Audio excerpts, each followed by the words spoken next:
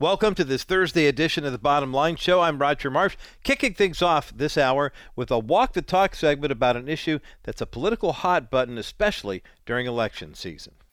Well, today here on the Bottom Line, a special Sanctity of Life segment with a special guest who has a passionate interest in the world of adoption.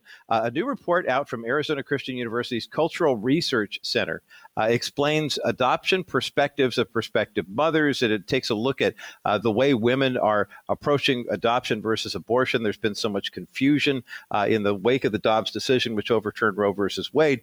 And you have a lot of women who are just panicking right now, thinking, oh, my goodness, I don't have access to health care. This is the end of what happens if I get pregnant, and I didn't want to be.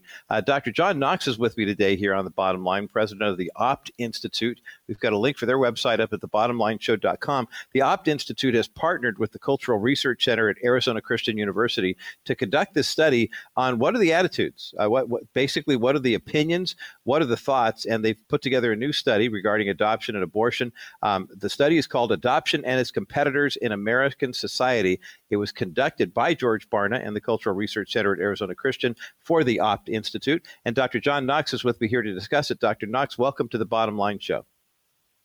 Thank you. I appreciate being with you, Roger. And I promise to call you John the rest of the way, but everybody's just getting everybody I know who has an earned doctorate, I say, by golly, you deserve that respect. Let's talk about Let's talk about the report first and foremost, kind of a general overview, because there are a lot of people who I'm always amazed at the research George does, but this one got me in particular about how few women know that adoption really is an option when they're facing what some might call a crisis pregnancy or an unplanned pregnancy. Talk about why it was important for the Opt Institute to commission this study.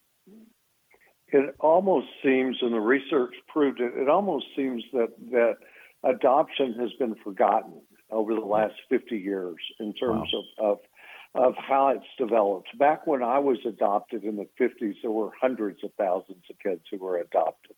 Mm-hmm. Last year, our research is showing that there were 20,000, under 19,000 something kids that were adopted. And there's 700,000 or more families that want to adopt an infant. So you can see that the supply-demand between the two is way out of balance, at least 40 to 1 in terms of families to who's available. And it's like it's been forgotten. It's when faced with an unwanted or unintended pregnancy, it's either abortion or they're going to keep the child. It's like adoption has been forgotten from the conversation. Mm-hmm. And that's one of the things we learned in the research. I mean, adoption has changed. I think instead of calling it private infant adoption today, we ought to just call it open adoption. Mm-hmm. I mean, open adoption is where the woman is in control. And that's one of the things that we learned from the research is how much they didn't know. It showed that there were 30 million women of childbearing age who did not know that they get to pick the family that their baby's going to live with. I mean, wow. And there's so much confusion in the system. People think of it as foster care, right? And so you get so many of these birth moms who think, oh my gosh, I would never put my child into that system. And I understand what they mean. I mean, in the foster care system, you've got the state that's in control. It's a complete closed adoption, and the state's making all the decisions, and you make none of the decisions. Under private infant adoption, and the reason I think it ought to be called open adoption, is that the woman gets to make the decision. Today, she gets to pick the family. She gets to have her own lawyer, her own counselor, her own therapist, her own people to help her make her decision, to help guide her along the way, and to support her, and there's no cost to her. Wow. We even hear from birth mothers that, it's too expensive, it's too difficult. It's not expensive at all. There's zero cost to it. Yeah, that's fascinating. Dr. John Knox is with me today here on the Bottom Line from the Opt Institute. The Opt Institute study that was conducted by George Barna at Arizona Christian University's Cultural Research Center is up at thebottomlineshow.com. The full report is called Adoption and Its Competitors in American Society. I was just crunching the numbers, John, a moment ago with regard to what you said about how many kids were adopted when you were adopted back in the 50s, and comparing that today, the number has fallen to by 80%, and yet the population of the U.S. has more than doubled. It would seem to me that with more out-of-wedlock births, more people choosing single parenting, and more women, we know what the abortion numbers are vaguely here in the United States. And I say vaguely because we here in the People's Republic of California, I believe, lead the league in abortions, and yet no one will give up the numbers in terms of how many children are aborted. But you mentioned so many things. I want to kind of circle back around and dig deep on some of them, because one of the things that we hear in the culture right now is, well, with the Dobbs versus Jackson case and Roe versus Wade being overturned and Planned Parenthood versus Casey being overturned as well, women are losing their power. They don't have any fundamental rights. And yet everything you described about, she has the decision whether or not she wants to be involved in a romantic relationship. She has the decision as to whether or not she wants to use birth control. And once she gets pregnant, she has three options, really, not just the one or even the two that people have talked about. And adoption seems to be the one that keeps getting kicked back. Can you help us walk us through you hear from a young lady who says, I'm pregnant. I didn't think I was going to be pregnant. I'm not sure I can be a mother. Where do you pick up the dialogue from there? I haven't been in this for 40 years. For 40 years, I've been in the surety bond business in the commercial world, building and selling insurance companies. And It was only a couple of years ago that I got back in after I sold my last company, that I decided to start focusing on adoption. Nice. As a matter of fact, it was in California where that happened. I was at my birth sister's house in Northern California, and her next door neighbor had all of these women's rights signs across the front of her house. And I started focusing on it's a woman's right to choose. And I thought, well, adoption is an option, which is really where the name of this organization came from. Interesting. On focusing on that when I was in California. And that's what kind of led me down that road. I don't know what happened over the last 40 years at how adoption just got out of the conversation. I don't know if it just disappeared. I suspect over time, over the last 40 or 50 years, that it was pushed out. Since the Roe decisions come out, it almost, with all the attacks that keep coming out about adoption, and all the articles that keep coming out, it may be more of an orchestrated effort against adoption. Interesting. That there may be some people who don't want it to be a competitor in the marketplace, which is interesting in how George titled his research in terms of that they don't want women to consider it. They don't want to go back and learn from Moses early in the Bible at the first open adoption, and understand kind of where that came from. And maybe they don't want that in our society. I don't understand why the churches today, I understand why churches don't preach on abortion, because they've got such a split of their members in terms of where they're thinking about that. But I do not understand at all why they're not talking about adoption. We're all adopted into God's family. Amen. And those of us who got adopted into families got adopted twice. And we've got the perfect role models in the Bible that can show us how wonderful adoption is. It's not easy. It's not easy for birth mothers. If you have an unplanned, unwanted pregnancy, it's not easy, but you do have three options. And this is an option that certainly from the kids' perspective, and that's part of what we're promoting is the I Am That Kid program, talking about what it's like from our perspective. This is certainly a great option.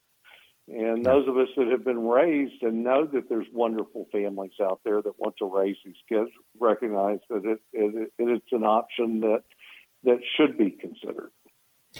Dr. John Knox is giving us a lot to think about here with regard to this study that was conducted in concert, if you will, with Dr. George Barna at the Cultural Research Center at Arizona Christian University. The study is called Adoption and Its Competitors in American Society, commissioned by the Opt Institute and conducted by George Barna.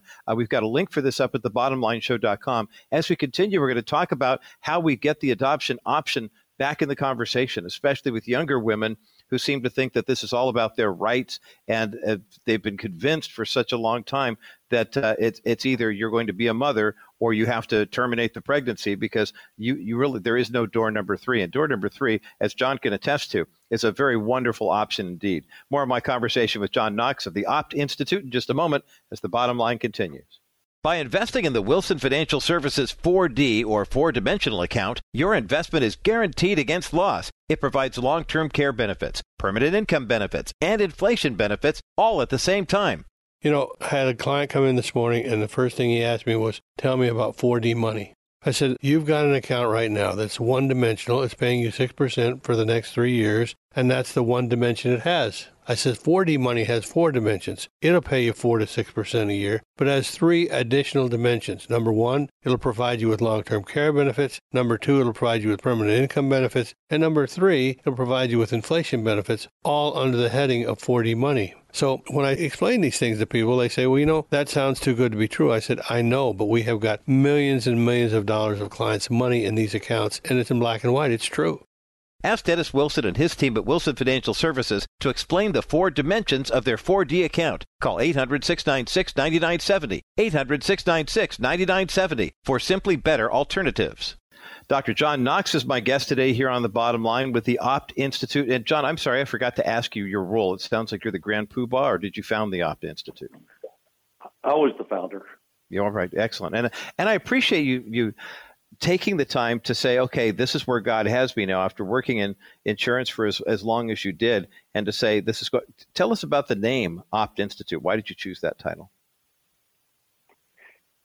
That came out of the original, the kind of the parent organization is Adoption is an Option, which came from my trip that I was talking about to California. But as we started thinking about what we needed to do and how to be effective, we knew we needed to do research. We needed to know what the real information is.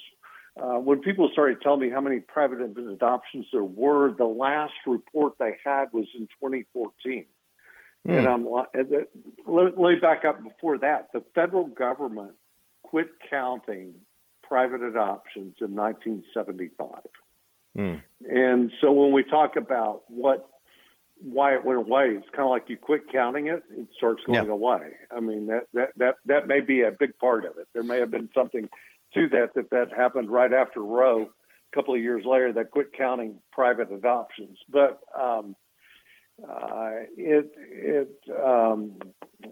that's a little bit of where that went away. And then as we realized we needed to do research, we needed to form an organization that could help attract other people and attract the best thought leaders in the industry, and so that's where we decided the Opt Institute. So optimism or adoption or all of that seemed to kind of fit, and Opt seemed to be the right name. I love it. I love it. Well, it's very positive. It's very encouraging. And I realize that those who are just tuning into our conversation, as we look at the findings from the American Worldview Inventory and then with the adoption and its competitors in American society, you mentioned that that George Barna's phrasing of that really does help us understand what's going on, because the new research that he has conducted, finding out how many million women who are, I mean, when you take the number of women who are of childbearing age, and then you ask them, what are your options? How few understand that that adoption is an option, in spite of the fact that the number of women of childbearing age is pretty high who have been adopted. I mean, but you mentioned something before, John. I want you to circle back around and help us understand today why this is an important part of the conversation. And that was quite simply, when they stopped counting, people stopped paying attention. I heard a statistic not too long ago. I think it was the governor of Kentucky said, I could empty the foster care system in a heartbeat with all of the families who apply for adoption here. But then there's that government thing says, well, we like foster care. And as you mentioned, foster care, the government has all the control. But for private adoptions, though, I mean, this industry sounds like it's primed for a huge explosion of growth. Is it not? I think it really is. And I think it's getting the word out, and it may be changing some of the dialogue. I think when we say private infant adoption, people, somebody I was talking to recently said that sounds like it's closeted. And that's where I really think that I'm going to continue to push for calling it open adoption, because it really is what it is. It's open, and it's open to the woman having the choice and having the control and the power. I don't want it to sound like it's closed or secretive or something that way. The reason it was called private infant was to separate it from the government type program. But I think that's part of what's missing out there is today is for the women to realize that they do have the control. There is, I love how you put it when we went into break on there is a door number 3. There is an option that they should consider if they're not ready, if they're not in a marriage and prepared to have these children and to raise them in a certain way, then they should look at the number of tremendous families. I mean, there's 700,000 families that want to adopt an infant. And the birth mother, if she has a good agency or someone good that's helping her through the process, a good attorney or a good agent with an adoption agency, she can have the people that can help her become a great picker and help her figure out what's right in terms of the family that she wants to pick and who she wants to raise that child. And she needs to know that she's got that control. It's not something that should be buried.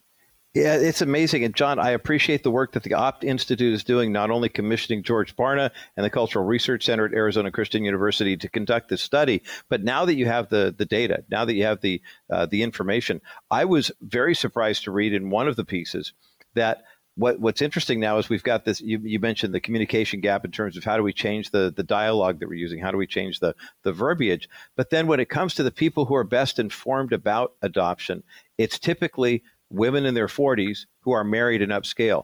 And when you think about the women who are facing, the pregnancy challenge, if you will, or whether you call it crisis pregnancy or unplanned pregnancy, those who would be, perfectly suited to become an adoptive parent and release that child for adoption, they don't fit those categories. So it sounds like we've got some mission work to do, especially among those who know and have that information with those who don't. How does the Opt Institute help bridge that gap? I think that's true. The other thing that George's research that was the most surprising is who influences those women. I would have thought their friends, their peers, the internet, I would have thought those would all be high on the list. And they weren't. When you get away from family, the biggest influencers were doctors. Wow. And so you have doctors influencing and then therapists and advisors. We've got a whole generation. George put it that it's almost like parenting is being outsourced today to the specialists, right? That if you have a problem in school, you go to the tutor. If you have a problem with this, you go to the therapist. Whatever it is, and so all of a sudden you have a crisis, you turn to the professional. And so you're turning to the medical community so often for your advice in terms of what decisions you're going to make, that this is going to affect you for the rest of your life. And you're in a temporary crisis, but I think when people think about kind of their whole life and where it is and take a different perspective, that's where you would think that the church would be a higher influence than being down at 12% on the list of who's influencing. But it's those outsourcing therapists and doctors that are high on the list. It's a staggering statistic, but it's one, if we're going to be honest about what the situation is and how we can help, we have to pay attention to these statistics. And Dr. John Knox, the founder of the Opt Institute, is my guest today here on The Bottom Line. We're talking about the new study that Opt Institute commissioned George Barna and the American, as he's taken a break from the American Worldview Inventory, he has put together this brand new study that is regarding adoptions and, quite frankly, the competition that adoption has. Adoption and its competitors is the name of the study. John, we've got a couple minutes left in our time together, and you brought up the pastoral role and the church. I know there are a lot of people in the church who are passionately pro-life. They'll go to the abortion clinic, they'll picket, protest, do whatever they need to try to convince a woman to not have an abortion. But then when it comes time for resourcing and things like that. It sounds like the church could be doing a much better job. So you got my pulpit here for the next couple of minutes. Give us a good biblical exhortation as to why this needs to be a part of ministry, not just showing up at the abortion clinic and saying, don't kill your kid, but showing everyone who is in a situation like this why adoption is really the best option for them if they're not planning on being parents. I think what the church can show is the love that's available, that is there in these families, that's available. We had a case in Texas in the Hill Country, in a small town just recently, a 16-year-old girl and her boyfriend that got pregnant, and she was a volleyball player, and he was the quarterback of the football team. And this whole town came together to back them and support them. He went to every one of her doctor's appointments. He was with her all the way through that pregnancy, right through the placement of that with a wonderful family that adopted that child. But I think when that whole town was able to kind of see that come together, and they were able to see that model of what happened and how wonderful that went, and they've been very open about it and willing to share about that. It's so redemptive for them, and it's so redemptive for all the people that got to see that. That's the kind of messaging that I think our churches can pick up on, that they can show, that they can model. That there's no sin to adoption. There's no grief. You should not have grief around that. It's a beautiful thing. Is it sacrificial for the birth mother who went through that? Sure, it is. But is it something that they're going to be very proud of and that they're going to look back later in their life and be thrilled with? I think in this case that they absolutely will. And that's what we're seeing in the videos that we've done under I Am That Kid that's on our site that talk about, we've probably got about 12 videos now, some of which are not up there yet, that are continuing to show how wonderful it is to have been adopted and being raised in this family. And that's a message that needs to get out and people need to consider. It's a message of hope. It's a message of encouragement. It's a message of empowering. And I can't stress enough how that word alone, Dr. John Knox, really just jumped off the page at me and right out of your voice, from your lips to my heart, sharing that about how so many young women outside the church are facing this situation and a pregnancy that they thought they had planned that would not happen. And now they're being told by the culture, by their doctors, well, your option is you can have the abortion today or next week, as opposed to, adoption is something that will give them full control of what happens to that child's life. And it's one of the best and most rewarding experiences that they can ever have. Dr. John Knox, the founder of the Opt Institute. We've got a link for their website up at thebottomlineshow.com, as well as the report that they commissioned George Barna and his organization at the Cultural Research Center at Arizona Christian University to put together. It's called Adoption and Its Competitors, results of a national survey regarding adoption in the U.S. here in 2022. It's about 37 pages long or so, a very easy read, but a very worthwhile read. And I encourage you, especially in pastors, to get a look at this, get a hold of this, pray about this, and check out the Opt Institute website for more information on how you can become a conduit for adoption through your church. Dr. John Knox, a pleasure to get to know you, sir. Thank you for the great work that you're doing, and thanks for your time today here on the Bottom Line Show. Really appreciate it. It's been wonderful. Thank you.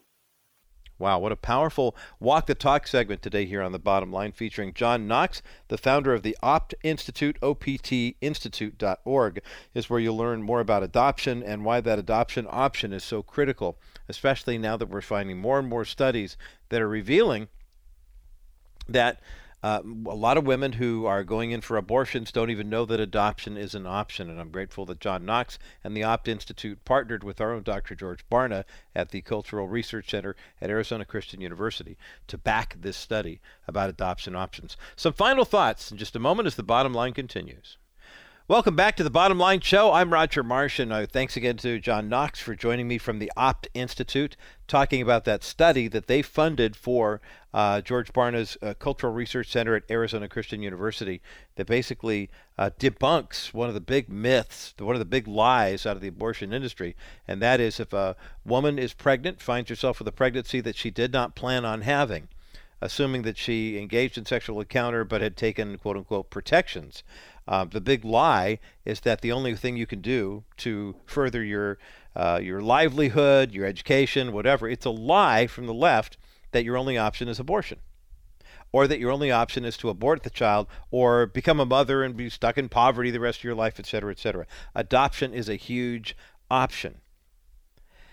And it's amazing how many women don't know about that third rail in that conversation. Go to optinstitute.org for more information about the work that they do in helping adoptive parents get connected with kids who are about to be released for adoption. It's a beautiful connection indeed. We'll take a quick break, and as we continue talk about walking the talk, Reverend Samuel Rodriguez has a powerful story to share with us about why we are living in such exciting times right now, having battled COVID himself and know what it's like to look to Elijah and Elisha to talk about how the dark times we're living in may in fact be a reality, but his new book is called Persevere with Power. What heaven starts, hell cannot stop. We have a link for this book up at thebottomlineshow.com. Dr. Samuel Rodriguez joins me next as the Bottom Line continues. Well, a special guest joining me once again for another great conversation here on the Bottom Line Show. I'm Roger Marsh, along with Pastor Samuel Rodriguez, the senior pastor of New Season Church, one of America's fastest-growing megachurches in the nation, campuses in Los Angeles and Sacramento, and he is the author. He's a movie producer. He's a man of many talents. He has a brand new book out called Persevere with Power. What heaven starts, hell cannot stop. And we have a link for the book up at thebottomlineshow.com. Pastor Samuel Rodriguez, welcome back to the Bottom Line Show. Thank you for having me, my friend. Honored to be with you again. This book is really taking a lot of people by surprise and also by storm, I think, because there are so many people who are saying, gosh, it looks like we're living in times where it's in times like, or it's so chaotic, it's so catastrophic, and yet at the same time, I don't know how it is for you, Samuel Rodriguez, but I'm talking to a lot of people, too, who say, I think God is up to something. We're on the breakthrough of something really huge, and it really is just a matter of who's going to persevere, who's going to hang in there. Where do you see, how do you see the church in 2022 right now? Completely correct. First of all, Dorothy, we're not in Kansas anymore. We are living in a brand new reality. I'm a Trekkie.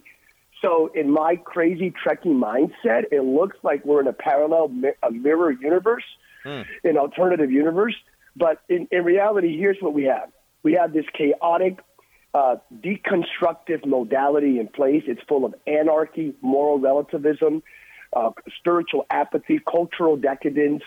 We're spiraling down that rabbit hole, right, of just everything that is counterintuitive to the purpose and the will of God. With that being said, it's not the first time ever in human history we've been down this proverbial slippery slope.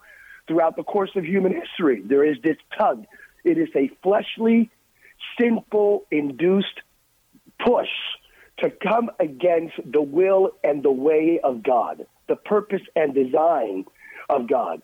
And when this happens, we have seen historically that God always has the final word.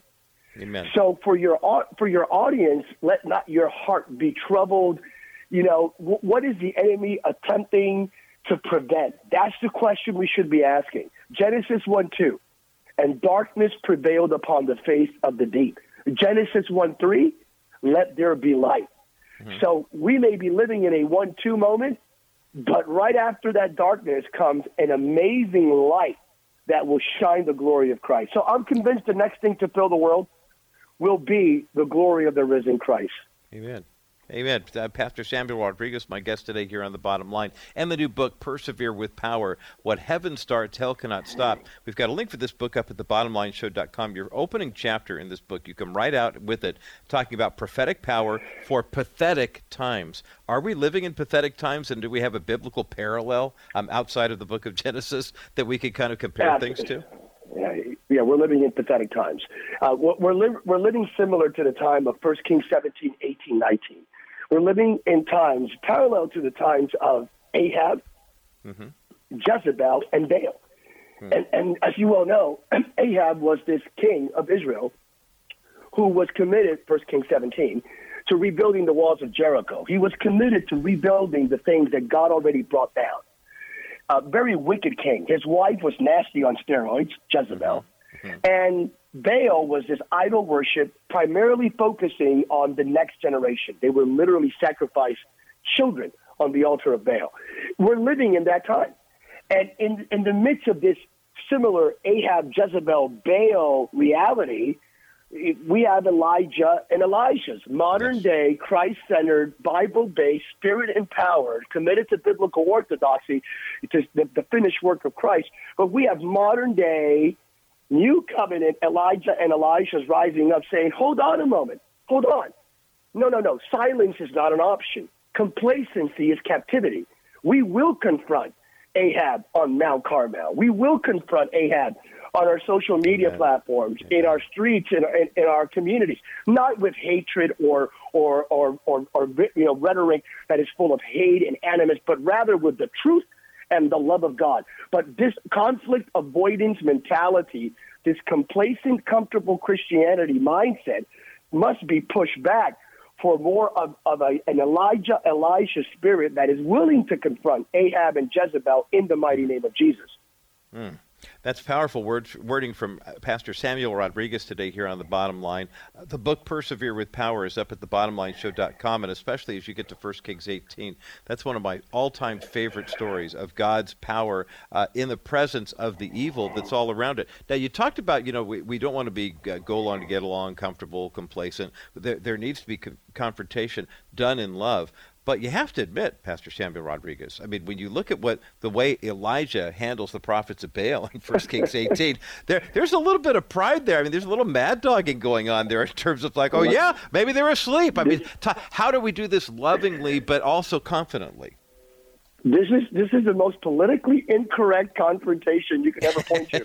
Because literally the prophet Elijah states explicitly, do your Hebrew exegete, please. He literally says, maybe your God is in the toilet.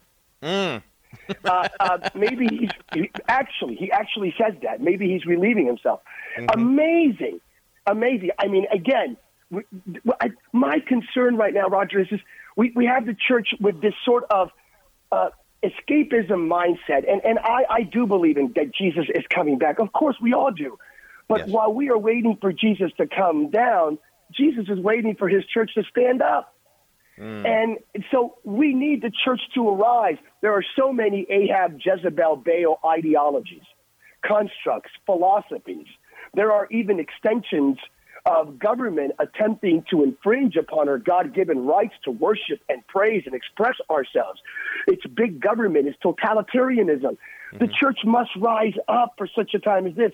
So I don't want, the Elijahs of our current day and age, to mock the other side the way Elijah did, but I do want the Elijahs of today's day and age. If Jesus was willing to flip the tables in the temple and he was willing to curse a fig tree, I think we have some authoritative power to look at current realities and say, no more. We are what we tolerate, and we will no longer tolerate this assault on our Judeo-Christian value system, on truth, on love, on grace, on the image of God, especially this assault on our children and our children's children. No more. It's interesting as Pastor Samuel Rodriguez is talking about what is in his brand new book called Persevere with Power. I think of so many different major incidences that have happened, or incidents that have happened in the culture of the past couple of years. Of course, we've talked about COVID and how it impacted your family. It's impacted a lot of our listeners, and how it's impacted a lot of churches too. And I see many churches who, did we're going to abide by it. We're going to be safe, but we're going to continue to gather. And others that really just turned tail and ran. I mean, I don't mean to be disrespectful to some of them, because I realize some of these pastors are in our listening audience right now who they're just now opening back up again. I mean, they've lost a tremendous amount of momentum. Is there enough momentum for the true church, Pastor Samuel Rodriguez, to continue on the way you've described in this brand new book, Persevere with Power? There is enough momentum because the church is not the NFL. We're not Ford. We're not Starbucks. We're the only institution, the only entity in the entire universe guaranteed to never, ever, ever be shut down in perpetuity. We can't be destroyed. Matthew 16:18. The gates of hell shall not prevail against the church of Jesus Christ. So we're guaranteed to succeed. We're not perfect right now because we have human components, of course, but we are guaranteed at the end of the day that we will not just survive. We will thrive. We are the bride of Christ. But this requires our current church leadership to rise up with the tenacity, with the faith, with the fortitude, with the wherewithal, with the spirit of Elijah, which is, of course, the Holy Spirit now, and rise up and say, wait a second. Wait, we can't permit government to shut us down in perpetuity. Hold on a second. There must be a better way for us to continue to have church together in a safe way. Now, we're coming out of COVID. The Omicron variant kind of dealt with that now. You see what's happening in the UK with Boris Johnson, the declaration and so forth. But the reality is when we look back at this day and age, we need to analyze how much damage did we permit to take place. As pastors, as leaders, I think we're all going to be held accountable. I think my generation of pastors will be held accountable for how we responded, not just to a pandemic. It's way beyond the pandemic. How we responded to authorities that have no authority whatsoever in literally shutting down the church. Did we permit it? Were we complacent?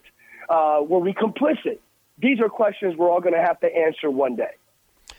Powerful words of exhortation from pastor and author Samuel Rodriguez today here on The Bottom Line. His brand new book is called Persevere with Power. What Heaven Starts, Hell Cannot Stop. We've got a link for the book up at thebottomlineshow.com. We'll take a quick break. And when we come back, I want to get into something that he writes about in this brand new book he calls the Jericho Promise and the Jordan Discovery. We'll talk about those and more in just a moment as The Bottom Line continues. Stephanie Cover of Cover Law has a reputation for excellence, not just among previous clients, but also among colleagues. I'm an attorney. I've had clients that have issues in the area that Stephanie works in, and she's my first referral source. First of all, the area that she works in is an area where it's not that easy to find attorneys that I feel comfortable with. I think she has a lot of empathy, which helps because sometimes we attorneys don't have as much as we should have. She's extremely detail-oriented. She's very conscientious and just does a really kind of exceptional, almost overboard job in preparing cases. I've never had anybody come back with any negative comments. Everybody's been very happy with, her professionalism and the way that she approaches cases. Choose the personal injury attorney with personal integrity. Stephanie Cover of Cover Law, 877-214-4935. Samuel Rodriguez, my guest today here on The Bottom Line. I'm Roger Marsh, a true warrior for the kingdom, and grateful to have our time together. We're talking about his brand new book called Persevere with Power. What Heaven Starts, Hell Cannot Stop. We have a link for the book up at thebottomlineshow.com. Samuel Rodriguez, the president of the National Hispanic Christian Leadership Conference, which is the world's largest Hispanic Christian organization, 42,000 plus U.S. churches, many additional churches spread throughout the Spanish-speaking world as well. His New Seasons Church in Sacramento and Los Angeles, packed to the rafters just about every weekend. And in this brand new book, Pastor Rodriguez, you talk about the importance of persevering with power, the understanding as Christians, pastors, lay people, the whole shot, that what heaven has started, hell cannot stop. And you write about in this book something you call the Jericho Promise and the Jordan Discovery. I want you to unpack that for us, if you would. That Jericho Promise, this story, of course, centers the entire book on one powerful verse, 1 Kings 19:19. We find a man, Elisha, pushing a plow, literally farming, pushing a plow. This is, as a movie producer, this is just one powerful scene in itself. No conversation. Do your biblical due diligence. There is no conversation. Elijah, the rock star prophet of his generation, of his day and age, passes by this plow pusher, places his mantle, his cloak. It's a raincoat sort of a motif that demonstrated his prophetic authority in the community. He placed it upon this plow pusher and walks away like a boss. It changed the history of Israel. And then subsequent, Elisha follows Elijah, and they go to Gilgal, they go to Bethel. Then they end up in Jericho, and then subsequently in the Jordan. The Jericho Promise is that place. Elijah takes Elisha basically to Jericho and says, before you do your ministry, You need to know the significance of this place. This is the place. I love that. It's the place that you and I both know from Sunday school, where Joshua marched around and the walls came down. Mm-hmm. Here's the promise. It's for our children. What if I tell your audience right now that what we're confronting in our generation has very little to do with us and more to do with the next? The faith of our generation will determine the fate of the next generation. And that's the reality. Meaning, if we do this right, our children will not inherit our sins. Our children will inherit our blessings. If we do this right, our children will not inherit our mistakes. Our children will inherit our mantles. But it requires us to adhere to that Jericho promise.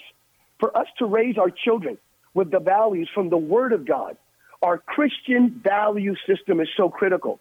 And right now, that stands confronted with ideologies and school systems in the public sphere, in culture, that are counterintuitive to eternal truths embedded in the Word of God. That's why we're responsible for that Jericho promise. But it's there. If we do this right, our children will not inherit our mistakes. They will inherit our mantles. And then we take the next generation to the Jordan. And I love that. We show them that the same God who made a way for the Israelites to step into the promised land is the same God who will make a way for us. And he'll do it personally. He'll do it corporately. He is the way maker. He is the God of Isaiah, but he is the God of John 14:6. Jesus said, I am the way. And we serve the way maker who is the way. And these are the promises from both Jericho and the Jordan that we should be teaching our children and our children's children. I'm talking with Pastor Samuel Rodriguez today here on The Bottom Line about his brand new book called Persevere with Power, What Heaven Starts, Hell Cannot Stop. And Samuel, as you're talking about that Waymaker, I think about that song, that praise song that became so popular during the early stages of the pandemic. It seemed like every church in America was singing that song during their online worship services or when they did get together. And it reminds us that just because the circumstances around us don't look good, they don't look promising, they don't look hopeful, it doesn't mean God won't make a way. As I've seen this meme a lot in social media the past couple of weeks especially. It's like, look, God didn't remove the Red Sea, he parted it. He made a way through it. And we have to remember that. How do we keep our eyes then on the ultimate prize when there's so many distractions, there's so many political problems, there's world powers kind of maneuvering for position and people running around trying to figure out when the end is going to happen? How do we keep our eyes on the prize, Samuel Rodriguez? The finished work of Christ. I love it. Christ is my everything. The Apostle Paul writing in Colossians chapter 3, he just declares outright. He's laying out the current day and age, the cultural melees, even some infighting within the confines of this new emerging church. And the Apostle Paul has like this Selah moment similar to David in the Psalms. And he stops for a moment, Colossians chapter 3, and just says, you know what, here it is. Bottom line, Christ is my everything. Praise be God. If we can just remember that, and I just want to remind your audience, because we've all lived through this, right, for the past couple of years, I want to remind your audience, when Christ is our everything, then we're certain of the following. There's not a Supreme Court decision, a legislative initiative, a law, or a social media campaign that has the power to stop God's Holy Spirit from moving. Amen. Nothing can stop the Spirit of the living God from moving. The White House can't, the court systems can't, Google, Facebook, social media, big tech can't do it. Nothing can stop the Spirit of the living God from moving. And the Holy Spirit is still the most powerful spirit on the planet today. How do we help Christians? And I'm seeing this a lot. How do we help Christians, true members of the faith? Because I think God did shake the tree and prune some of the branches off over the past couple of years. I'm sure you would agree that people that we thought were very strong in the faith kind of tucked tail and ran, and others even boasted about it. This whole evangelical movement. But how do we encourage Christians to engage in the battle and fight for the faith, to advance the kingdom, as opposed to packing our bags and stand at the station and just hope that the Holy Spirit's going to come by and take us on home? Speaking of the Elijah-Elisha connection, we're kind of waiting for the chariot to come down and pick us up so we can get out of here unscathed. But how do we mobilize rather than just pack and run? Eschatology and missiology. We have to reconcile our eschatology over missiology. So we understand that Christ is coming. In the meantime, what do? Are we called to be a church in a fetal position? Are we called to submit to absolutely every whimsical inclination, every deviant inclination of government or culture? Or are we called to be a prophetic voice, to be light in the midst of darkness, a city on a hill? Are we called to occupy until he comes? And the answer, biblically substantiated, is yes. So the church needs to rise up. Every Christian needs to rise up, which means what? Beyond prayer, prayer is powerful. Beyond living that holy, healed, healthy, happy, humble, hungry, honoring life according to the word of God, rise up. Become active in your school district. Become active in your city council. Become active in your city. Become active in the education of your children or your grandchildren. Become active. Become a voice. One more time, let me lay out that rubric that I've laid out on so many occasions. Mm-hmm. Today's complacency is tomorrow's captivity. We are what we tolerate. There is no such thing as comfortable Christianity. Truth must never be sacrificed on the altar of political or cultural expediency. That's the rubric. That's the outline. And when we are driven by anointing rather than ambition, nothing can stop us. When integrity is more important than influence, nothing can stop us. And when our hunger for righteousness is greater than our fear of criticism, nothing will ever be able to stop us. We've had the privilege of broadcasting the Bottom Line show on KBRT in Southern California, KCBC in Pastor Samuel Rodriguez's neck of the woods, Sacramento area for 11 years now. And I'm going to venture a guess, Sam, that may be the most powerful minute and a half that we've ever had on the program in terms of what you laid out spiritually and biblically. I'm just in awe, and I don't awe very easily. We've had politicians, we've had all sorts of influencers here on the program, and obviously the fact that God has brought you into the forefront with the past couple of presidential administrations and the work that you've done. But that will preach all day, every day, and not just on Sunday. And I'm so grateful that you took the time to be with us, not only to share that, but also that your book, Persevere with Power, What Heaven Starts, Hell Cannot Stop, is having such an impact on so many lives. 60 seconds left in our time together, Pastor Samuel Rodriguez. What is your encouragement? What's your exhortation for the church right now? Bottom line is Jezebel threatened Elijah's life. 24 hours he would die. He did not. As a matter of fact, it's been 2,800 years. Elijah has yet to die. The Bible states in 2 Kings chapter 2, verse 11, he was taken up. Chariot of fire separated. A whirlwind took him up. He never died. I'm here to tell you, whatever the enemy has declared upon you, your family, the church of Jesus Christ, let not your heart be troubled. In Christ, the very opposite will take place. Get ready for an awakening that will surprise the world. Boy. Samuel Rodriguez, the book Persevere with Power, a must-read for every believer. What heaven starts, hell cannot stop. We've got a link for the book up at thebottomlineshow.com. Samuel Rodriguez, as always, a pleasure. Thank you for being with us today here on The Bottom Line. Honored to be with you, my dear friend. Thank you for having me. Boy, it's always a pleasure to have Reverend Samuel Rodriguez on the program, and today was no exception. Persevere with Power is the name of the new book. What Heaven Starts, Hell Cannot Stop. We have a link for the book up at thebottomlineshow.com and a copy of the book to give away right now. 800-227-5278. 800-227-5278. 800-227-5278. That's the number to get you through to the bottom line. And Teresa's standing by taking your calls. By the way, we've also got a link up for PastorSam.com up at thebottomlineshow.com. Samuel Rodriguez understands what's happening in the culture right now and says, hey, look, this is not one of those pie-in-the-sky type of feel-good, go get him type of messages here. When you look at the Old Testament prophets and look at the opposition that they were up against in their culture, it doesn't look a whole lot different than the opposition that we've been facing of late in the church. The not-so-great news is that opposition is only going to be more intense. There's no way to sanitize this or to say, hey, you know what, we're just going to eliminate the problem. I believe that God is using these challenges in our world to strengthen us in our faith and our resolve. And whether it's you feeling led to a different part of the country and wanting to move and do whatever, or people are, you've lost someone to an illness or a job situation, the inflation, the economy, whatever it is, we can persevere with power. Because if you understand, first and foremost, that this is God's movement in your life, that God's allowing these things to happen to strengthen us in our faith, makes it a lot easier to get those workouts in if you understand that, your muscles are sore today, but they'll be stronger tomorrow. The book, Persevere with Power by Dr. Samuel Rodriguez, is up at thebottomlineshow.com. When heaven starts, hell cannot stop. And we're giving away a copy right now. 800-227-5278, 800-227-5278, 800-227-5278. That's the number to get you through to the bottom line. My thanks again to Reverend Samuel Rodriguez of the National Hispanic Leadership Coalition and a pastor and author of a great book called Persevere with Power, What Heaven Starts, Hell Cannot Stop. We've got a copy to give away at 800-227-5278. Tamara slipped me a note during the break, and I want to share it with you. It says, Roger, guess what? We actually have 2 copies of Reverend Rodriguez's book to give away. That's even better. Twice the fun here on this Thursday. So we're going to give away 2 copies of the book Persevere with Power right now.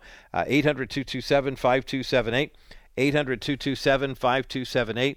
800-227-5278 is the number to get you through to the bottom line. Again, the book we're giving away by Reverend Samuel Rodriguez called Persevere with Power. What heaven starts, hell cannot stop. I'm always, I don't know why this is fun for me to look through, but I'm looking at the number of people who endorse this book.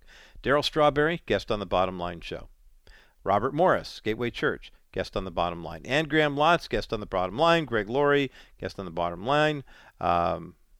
Let's see. Franklin Graham, guest on the Bottom Line. Jensen Franklin, guest on the Bottom Line. Dr. Tony Evans, guest on the Bottom Line.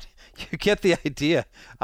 We've been so blessed over the past 11 years to have so many wonderful guests here on this program. But I want to encourage you to embrace the mantle of power, patience, and provision during these strategic times. The power of spiritual momentum and holy confrontation. The idea that if we keep, I'm hearing this a lot in the writings of the pastors that we talked with, and heck, we had R.T. Kendall on not too long ago talking about Elisha's double portion, and now here's Pastor Samuel Rodriguez writing about the same thing. But the name of the game, I know this is key in my family, as far as what God is doing in our lives, ministry-wise and otherwise, health-wise, and that is Jesus looking at each of us and saying, eyes on me. When you're in a big crowd and you can't make it through, when you were a kid, what did your parents tell you? What did your teachers tell you when you were out there? What did your coaches say? Don't look at the distractions in the stands. Don't look at the other team if you're playing a sport. Coach says, eyes on me. Your parents say, eyes on me. Jesus says, eyes on me, because when you look at him, then you have the eyes on the prize. And ultimately, each of us is working for a crown that's bejeweled and bedazzled that will receive from God to lay at Jesus' feet. Amen and amen. That's the bottom line. For our KCBC audience, enjoy the rest of your day, and Rabbi Schneider with Discovering the Jewish Jesus is next.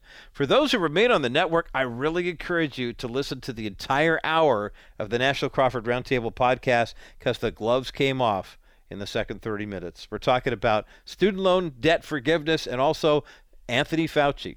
That's coming up on NCR. Coming up next as the bottom line continues.